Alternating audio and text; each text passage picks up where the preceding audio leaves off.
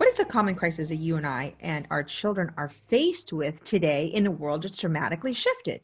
You see, the world shifted dramatically in the last 50 years. The fact that we are more available because of the internet means that there's more options for us. The fact that we are working in our home and outside our home, which means that there's more demands of us and we have a spread thin problem.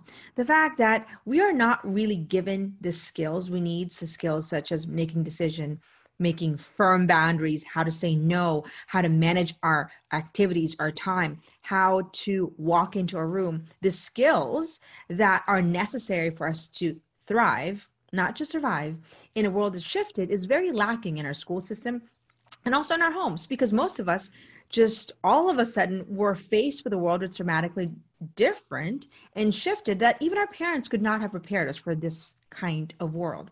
And so we need to get to the heart of the crisis. And the crisis is that we are giving and giving and giving to our children, our spouse, our community, our work life, but yet we are not getting nourishment that we need. Giving out of depletion as opposed to abundance is the crisis. It's not sustainable. So as a result, we are stressed, anxious, exhausted, resentful, because we can't sustainably give if we have nothing to give.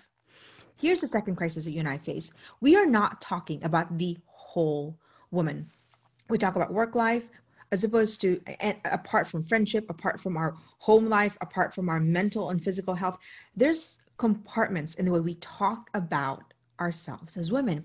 What we need to do is actually look at the whole woman. In the women's school, that's what we focus, because we believe that is the biggest crisis, is that we do not see the whole woman anymore. So yes, we might be focused on our career, but we're not looking at our mental, physical, emotional, and spiritual health.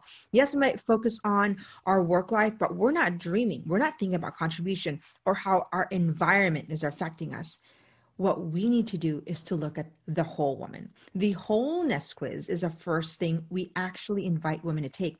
We need to look at the different parts of our arena, because we need to be able to fill every part of our cup so that we can manage the way we give of ourselves, so that we don't risk depletion.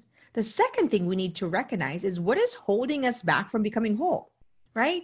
Well, what makes a woman whole? That's a very important question that you need to know for yourself. Because if you don't know what makes you whole and fulfilled, then how can you even determine what's holding you back?